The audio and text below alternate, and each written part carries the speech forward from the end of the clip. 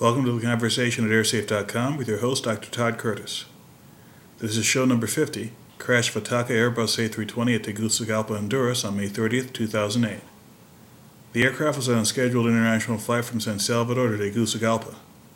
The aircraft touched down on the runway in its second landing attempt, but after landing it departed the runway, went down a 20-meter embankment, and struck several vehicles.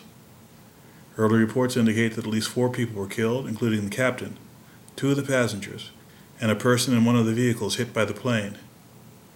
There were 142 passengers and 5 crew members on board the aircraft. In addition to the 3 onboard fatalities, about 60 other passengers were injured. The fuselage was broken in several locations and both engines separated from the wings. Although there was a fuel spill and a post-crash fire, most of the aircraft was not damaged by that fire. At the time of the accident, the runway was wet from the passage of Tropical Storm Alma earlier in the day. This was the first fatal jet airliner event involving TACA.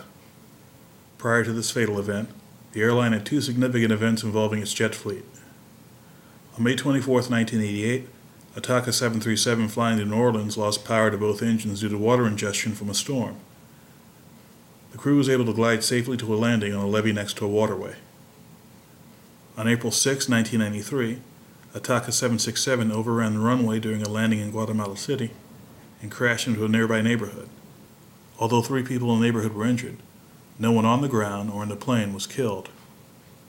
The crash in Tegucigalpa was the 8th fatal event involving the A320, with the first occurring in 1988 and the previous one involving the Brazilian airline TAM in July 2007. The civil aviation authorities of Honduras are leading the investigation, with support from TACA, Airbus, the engine manufacturer, the NTSB, FAA, and civil aviation authorities from France and El Salvador. Updates or findings from the investigation will be posted on airsafe.com as they become available. Thanks for listening, and I'll see you next time.